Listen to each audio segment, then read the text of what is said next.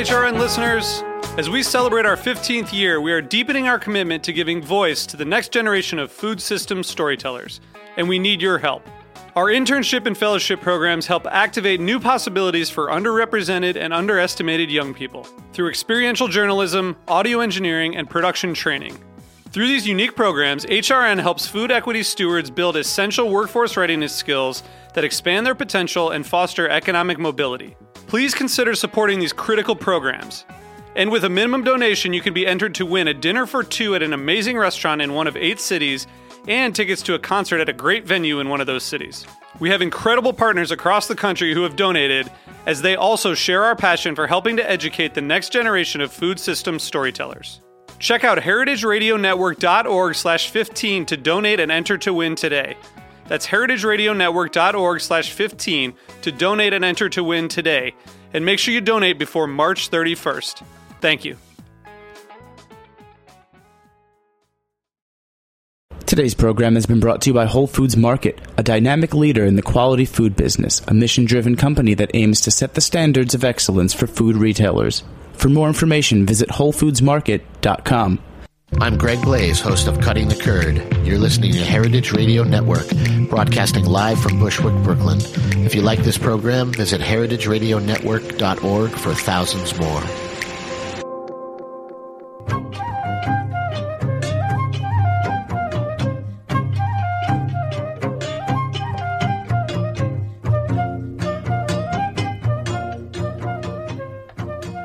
Hi, and welcome to A Taste of the Past. I'm your host, Linda Palacio, and we are recording this show a day before Halloween and in 2014. And, of course, with our celebration of Halloween, it stems from a very popular celebration throughout Mexico and a lot of the Spanish regions, and that is a Dia de los Muertos, and that's Day of the Dead.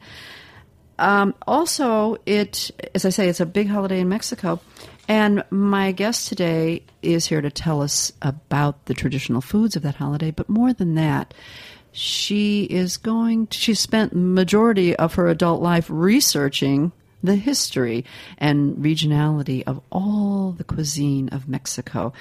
And it's a richer heritage than many people realize. My guest is Margarita Carrillo Arronte. Welcome, Margarita. Thank you, Linda. Margarita is a teacher. She's a chef. She's a cookbook author. She was for many years the Mexico's Department of Agriculture's culinary ambassador, an entrepreneur. What haven't you done, Margarita? Well, I'm a mother. Well, there you go. I'm sorry, I forgot that. And a mother and a wife, and she has been all around the country here in the U.S. recently, talking about her new book, Mexico, the Cookbook. It is truly an encyclopedia of Mexican cuisine, and it is as beautiful to look at as it is to read, and it's published by Faden Press, and I congratulate you on it. Thank you. It was a challenge. Yeah, quite a labor. How many? 650 recipes? Like 700 and something. Unbelievable, yeah. And you really, it's interesting because in this book, you cover everything from celebrations and holidays and ingredients and the history, and it is an all-encompassing book. And, I think that there are many people, particularly here in the U.S., who are unaware of how rich and varied the culinary heritage of Mexico is, or even the historical background and the influences. Tell us a little bit about that, about the history. The size of the book, although it's huge, it's just the tip of the iceberg. Uh-huh. Mexico has such a huge wealth in its cuisine, and it depends on the region and the season and the fiesta and the saints. A lot of religious holidays tied to the our food cuisine as well. is completely mingled with the culture and the religion. Mm-hmm. And when we think of, I know if I mention Mexican food to somebody, of course they'll say, "Oh, tacos and Oh yes, guacamole." tacos yes, and guacamole yes, but there are thousands more. Well, like any country, you've got the regionality is varied with the sea, the mountains, the plains. Yes, in Mexico you cannot say Mexican cuisine. You should say Mexican cuisines because there's completely different style and characteristics of the food of each region. Well, give us a little education on some of the historical background and influences of the cuisine. Well, when the Spaniards arrived, we already had a very developed civilization. You know, when Spaniards arrived, the Mayas already knew the concept of the zero, which not even the Egyptians or the Greeks knew.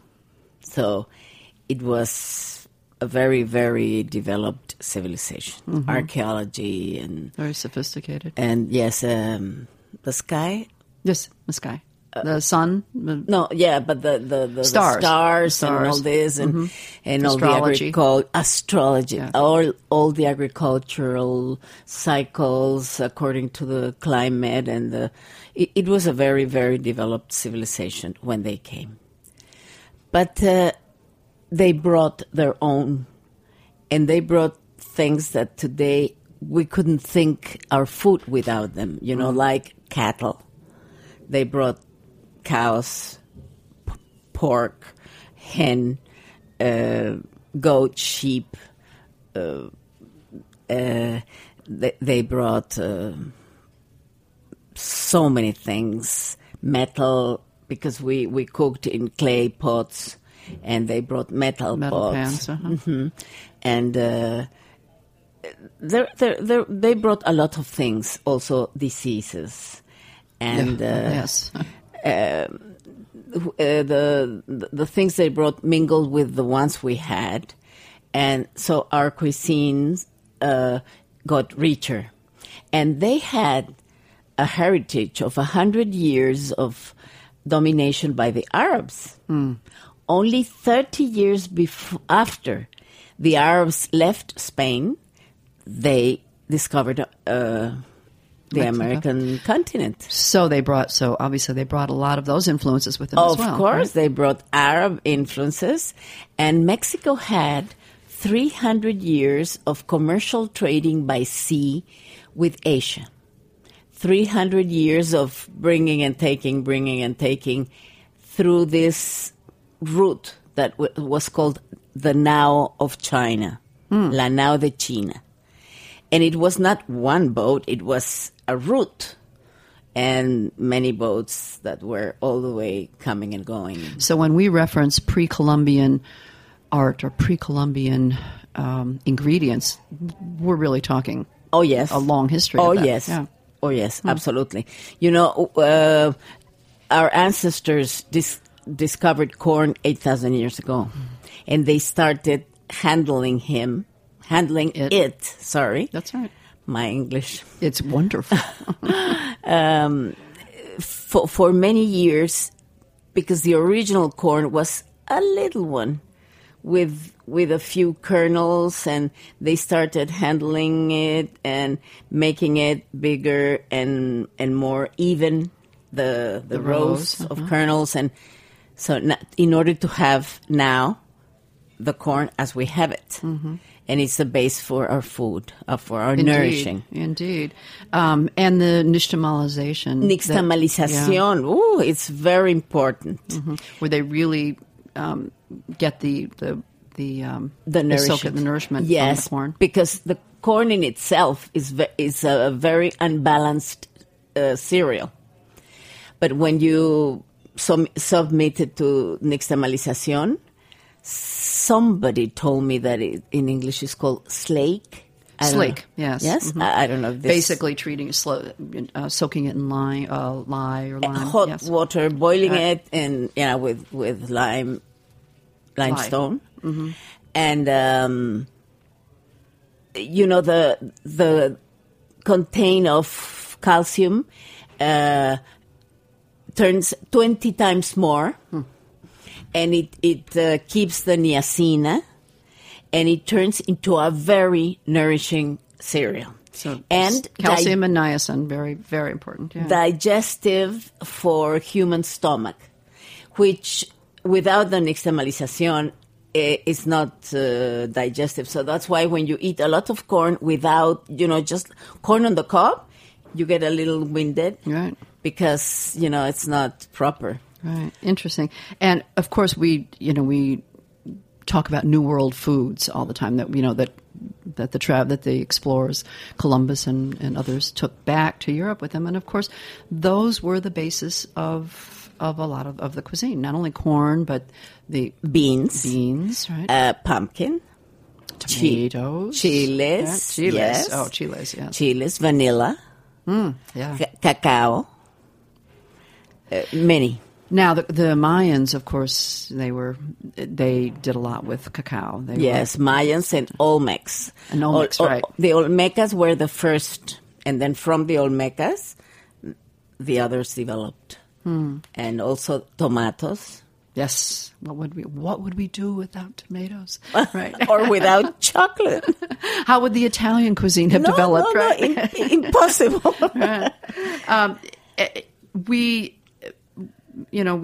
talk about Mexican cuisine, and of course we, as I said before, tacos, tamales, and those things. But many of the recipes don't necessarily involve the tacos or tamales, as eaten as a side dish, to our bread.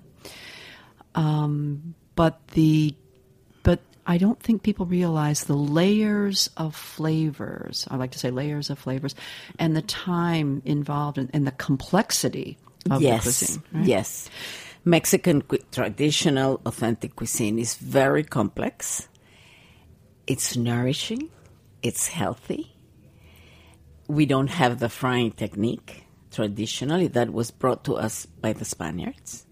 Oh, no, that's interesting. The frying was brought by the Spaniards. Yeah, well, we didn't metal have pans anything. We didn't have anything to fry with. We didn't have lard or oil of any kind, and we just had the natural fat of the animals. So we didn't fry anything. The techniques were on the comal, steamed, boiled in the pit on hot stones. right, grilled, right, and but not the frying technique. And that's exactly what was my next question. Was you talk a lot about the history of the techniques and the utensils. So frying was and that was a new one to me. That was brought by the Spaniards, and they got that technique from the Chinese, from the Asian. And, and it became, when they brought lard and oil, it was very expensive for the people to buy. So only wealthy people could eat lard or oil. And it became like a status thing, So there is even a saying in Mexico that... when there's a person you haven't seen in a long time and you say, "Oh, how is Mr. Smith doing?" "Oh, very well. Now they even cook with lard." Huh. They've made it. Right? Yes. Now they have a very good economic situation. Now they even cook with lard. That's they even eat with lard. So it became like a status thing. And then fried food keeps longer. And the many Mexicans, many in little towns and didn't have electricity. Now many do, but still some don't. But the majority have electricity now. But they didn't have any refrigeration. So in order to keep the food longer, they would fry it. And then it would hold. Oh, interesting. But that is why it got very I don't know, they took it as, we're rich, we're going to fry with lard, Indeed. But now we know that it's not healthy, so I'm against frying. Well, it's funny how yet everything kind of comes full circle, and now You frying can was a new see- thing, and now we've moved away from it. Right? You can see in the book there are very few fried recipes, very few. But then we wouldn't have churros.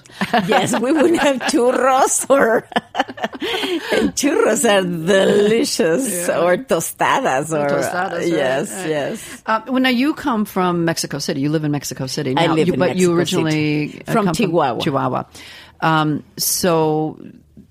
In looking at the regionality of the different food, of course, Mexico City is totally cosmopolitan. I mean, you can find fine French food and Italian food and everything there.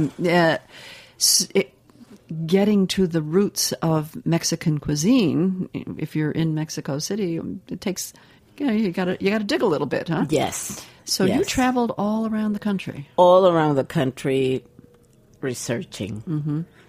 And I don't do these long trips because I have 3 children to 3 sons, and one extra son that God sent me is my brother's son. So I have 4 boys, and raising a family. That's a handful. It's, believe me, especially when they are boys. Yeah. I don't know why, but they take so much energy from you. But my husband always backed me up on this. He was always so supportive, and he took care of the boys while I was going back to university to study culinary arts, because I have a BA in education. And then I went back to university. But I couldn't have done all this professional development without my husband's support. Impossible. Yeah. Well, and the book certainly is a testimony to that you really went all around and have the representation of all the different cuisines.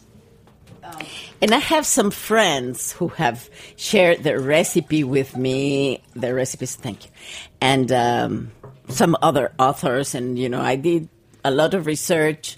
And, of course, it's impossible to go all the way to little places in Mexico without being away for a very long time. But I tried to cover everything. And indeed, it certainly looks like you did. We talked about a lot of the New World foods that most people are aware of. But what are some of the other important ingredients to the Mexican cuisine that we might not be familiar with? Well, definitely quelites. Quelites, the word quelite comes from the Nahuatl language, the language spoken in Central Mexico, Nahuatl. The word quilitl means leafy, green, edible. Oh. Wild, leafy, green, edible. And you have lots of quelites, lots. And we eat them a lot. Because we didn't have, before the Spaniards came, all the cattle and these animals. We were mainly vegetarians. And we ate insects, a lot of insects. We still do in season, but they've become very expensive. You keep them for special occasions. And we ate, of course, we hunted and recollected. We ate lots of duck, because duck came from Canada and North, U.S.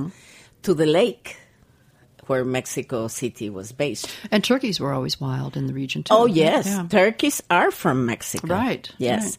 And this is a very interesting story that Spaniards took turkeys to Spain, to Europe, and turkeys are very adaptable animals. So they spread all over Europe. And then when the pilgrims came to the U.S. to settle, they came with their turkey. They brought them back over again. They brought them back. Yes, and as everything that was wild and strange in that time came from Turkey, they called these animals turkeys. Interesting. Yes. So now you eat turkey on Thanksgiving and all year long. No, and in Mexico. Thanksgiving. Yes. And is this turkey? We domesticated turkeys, hairless dog, and rabbit to eat. We don't eat dog anymore, of course, but we didn't have any other things. Right. And just, deer, venison, and wild boar, and, a lot of you mentioned insects, and I know that grasshoppers are still very much on a menu. Even here in New York City, one can find grasshopper tacos. Yes, or dipped in chocolate. I know somebody told me. Yeah. And of course, cactus plays a big role in the fruit and the petals. Nopalitos, huh? Are delicious. You will find lots of recipes in the book. And those are the big paddle leaves of the cactus. Yes, we eat a lot of nopalitos and a lot of the quelites. And the fruit of the fruit as well. Tunas, green, yellow, purple. We eat them. They're delicious. Orange. Interesting. Well, we are going to take a short break, and when we come back, I want to talk about Day of the Dead. Yes, Dia de los Muertos. You got it. Okay, stay tuned. Talking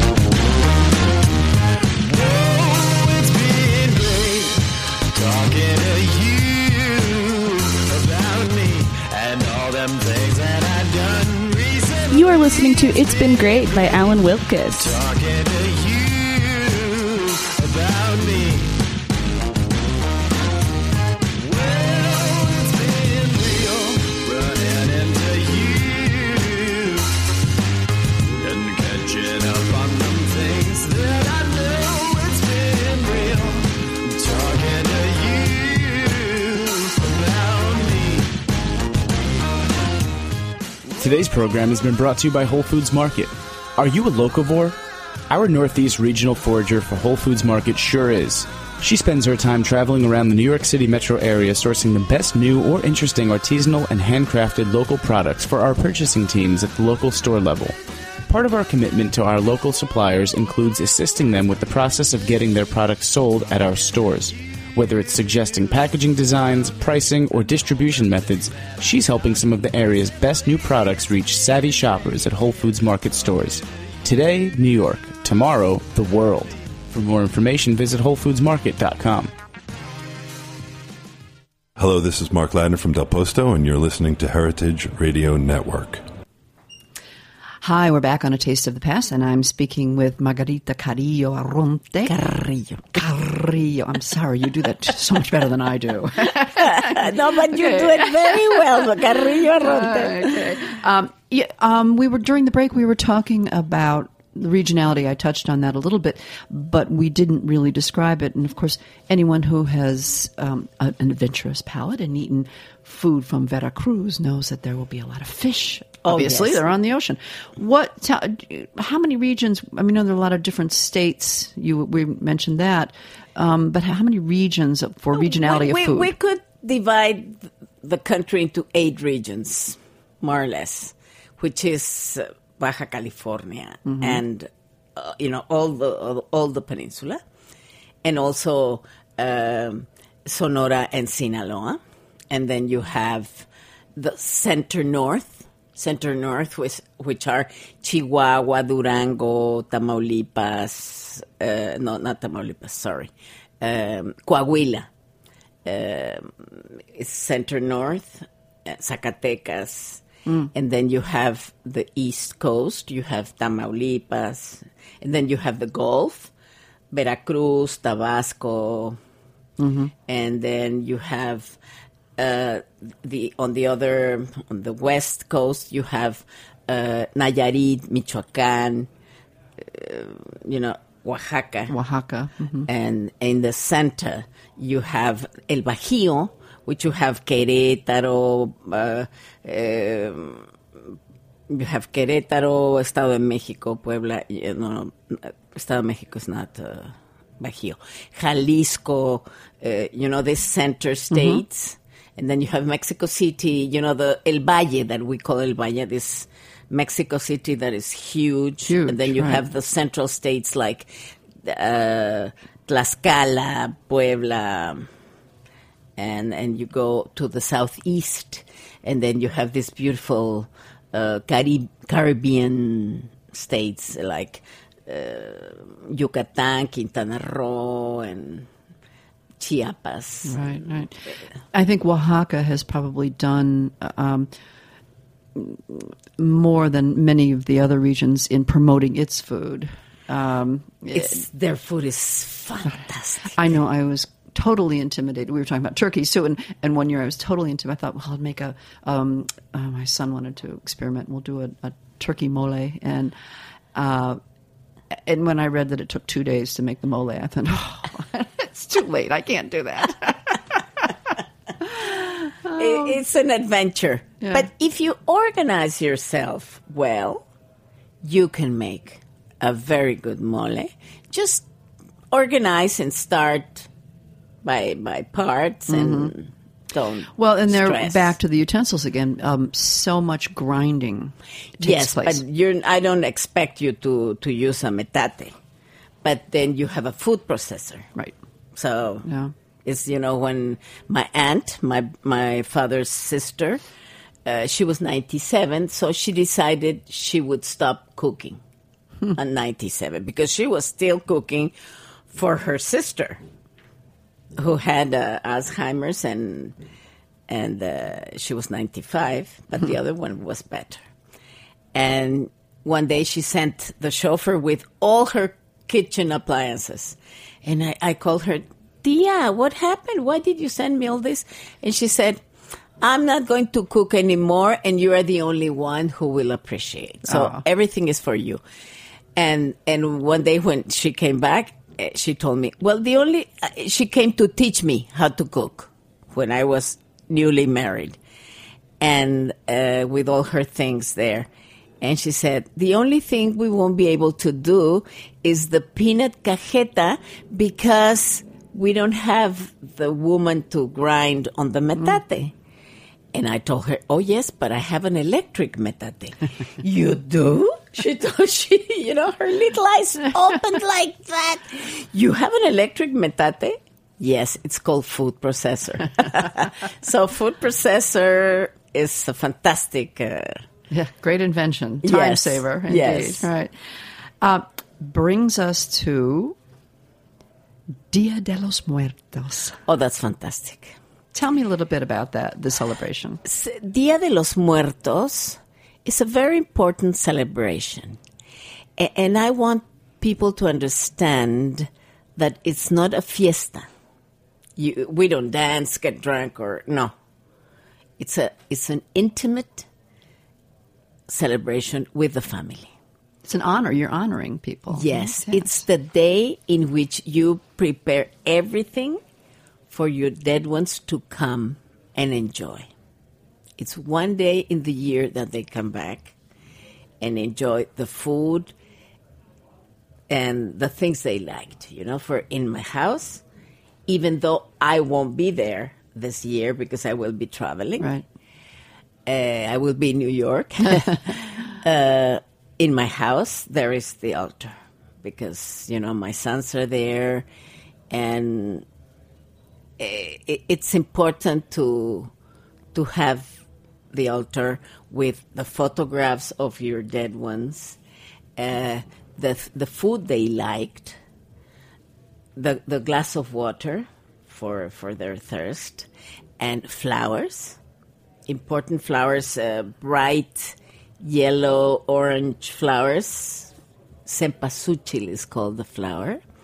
And dark purple flowers. So orange and dark purple. Yes, those are the colors for the Day of the Dead. Mm-hmm. And white flowers and candles. You must have candles. And you must have tamales. Tamales are very traditional in Dia de los Muertos. This tradition started before the Spaniards came, And when they came, they were very clever. When they came, they saw an already developed civilization, so they adapted their festivities to the already established festivities, which were normally, according to the planting, the agricultural cycles, so people could celebrate. So they put together this. And yesterday, this lady who interviewed me was telling me that in China, they have a very similar festivity. Interesting. Yes, it's these very old cultures. Well, now you mentioned that there must be tamales, and this is in all the regions. Tamales are in something. all the regions. You wrote another book a while back called, not that long ago, it was all about tamales. Tamales y atoles. And you researched some of the lost and forgotten recipes of tamales. What would have been a lost recipe that you rediscovered or reintroduced to the culture? Well, there are several, but one very important that not only me, but also Diana Kennedy had recovered is a tamal de espiga. And, corn grows, and at the top, once a year, it grows like 3 or 4 espigas. I don't know how to say this in English. Sprouts, stalks, something. Yeah, like long with little seed stems. Or something. Like seed stems, yes, but inside these little husks, they are not seeds, but pollen. Pods, so they would be like a pod. Yes. Right. So you take that from the corn, and it's a long process, but you take out the pollen inside, toast it very quickly, grind it, and add it to the masa. tamales, to the masa, and these tamales are made with wheat flour. Oh. Very, very strangely, and instead of caldo, instead of broth, you add pulque. Pulque, the fermented juice of the agave, and the sugar is piloncillo, raw cane sugar, and they are very, very special tamales. Interesting. Unique. It sounds very unique. Yes. And there are some tamales that you cook with the raw meat inside, and they cook inside the tamal, so when you open them, all the juice of the meat is there. It's delicious. They're really special. There are many, and atoles too. Right. Atole and tamales are the marriage, the pairing, the very traditional pairing. What are some of the other traditional dishes of Dia de los Muertos? Chocolate, hot chocolate. Atole is a corn-based hot drink. Can be sweet or savory. Chile atole. And moles, according to the region. Bread. Let's talk about bread. I've seen so many different pictures of bread, and you have a beautiful example of it in the book, Mexico, the cookbook. Tell me about the bread, the pan del muerto. What makes it different than a regular The daily dough is a little bit different, and it always has to have orange blossom water. Oh. If it doesn't have orange blossom water, it's lacking flavor. You expect that this bread has. Although they make it in different shapes according to the region, like in Central Mexico, they make it round with the bones. I've seen the pictures looking like bones. Right? Yes, the bones outside. There are some parts, like in Oaxaca, they make them in a human shape, like a doll. They make it different in different regions, but the dough must have orange blossom water. Interesting. But it doesn't have it's not sweet. It is sweet. Then it does, you do add sugar, is, so it is yes. a sweeter bread. It's a sweet bread, yes. So delicious. And when in central Mexico, when you take it out of the oven, when it's still hot, you have to brush it very quickly with butter. A generous amount of butter and then sugar. And sprinkle it with sugar. Right? Yes, so it's frosted. It's I could delicious. see that from the picture. Yes. It was gorgeous. And, of course, sugar skulls. I mean, we see the pictures of sugar skulls everywhere. Right? Yes, yes. And the molds are made with clay. Mm-hmm.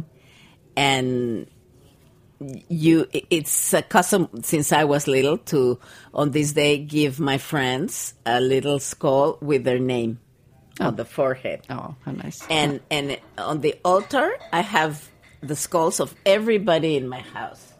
You know, my sons, the girls that help me, and my secretary, and like for example, in the restaurant, I had the altar with the skulls of the whole staff, and then some of the customers who were very regular, yes, and I had the skulls with their name and give them the little sugar skulls. Gift, yeah. Yes. Oh, delightful. Well, speaking of restaurants, you have had several different restaurants, worked at many different restaurants, and a new project in the works, huh? Yes, it's coming. It's coming, a new project. In Mexico City? In Mexico City, yes. Well, we look forward to hearing all about it. I'll let you know. And there is so much more to explore and talk about, but guess you just have to get the book. Right? Mexico, the cookbook. And I hope Phaidon gives me the opportunity of making volume 2. I'm already planning on it. Terrific. I look forward to it. Because Mexico has so much, It was the first cuisine on 2010 to be included in the list of cultural heritage of the world by UNESCO. And you were the ambassador that led that brigade, I read too, right? Well, I was a part of the brigade. We went to Nairobi, but no, the person who pushed and pushed and pushed and worked so hard is Dr. Gloria Lopez Morales. She's the president of the Conservatory of the Gastronomic Culture, Mexican Gastronomic Culture. And this is a non-profit association. We are a small group of chefs, historians, entomologists, anthropologists, people working at UNAM, the university, the National University of Mexico. And many people working very hard. Well, not many people. We're a small group. But working very hard on keeping this. Because this recognition that UNESCO gave Mexican cuisine is not an award. It's an honor. A recognition. A recognition and an honor. A great honor, but you have to keep on working. So you could be taken off the list. Oh, yes. You can. All right. Well, I think everyone should go and learn more about Mexican cuisine then. Please and appreciate do. it. Traditional, authentic. Keep them on the list of UNESCO's heritage cuisines. Well, I thank you so much for joining me today on A Taste of the Past. Margarita Carrillo Arronte. Yeah. Oh, wonderful. I'm learning. Okay. Thank you so much. Thank you. And thank you for listening. This has been A Taste of the Past, and I'm your host, Linda Palacio.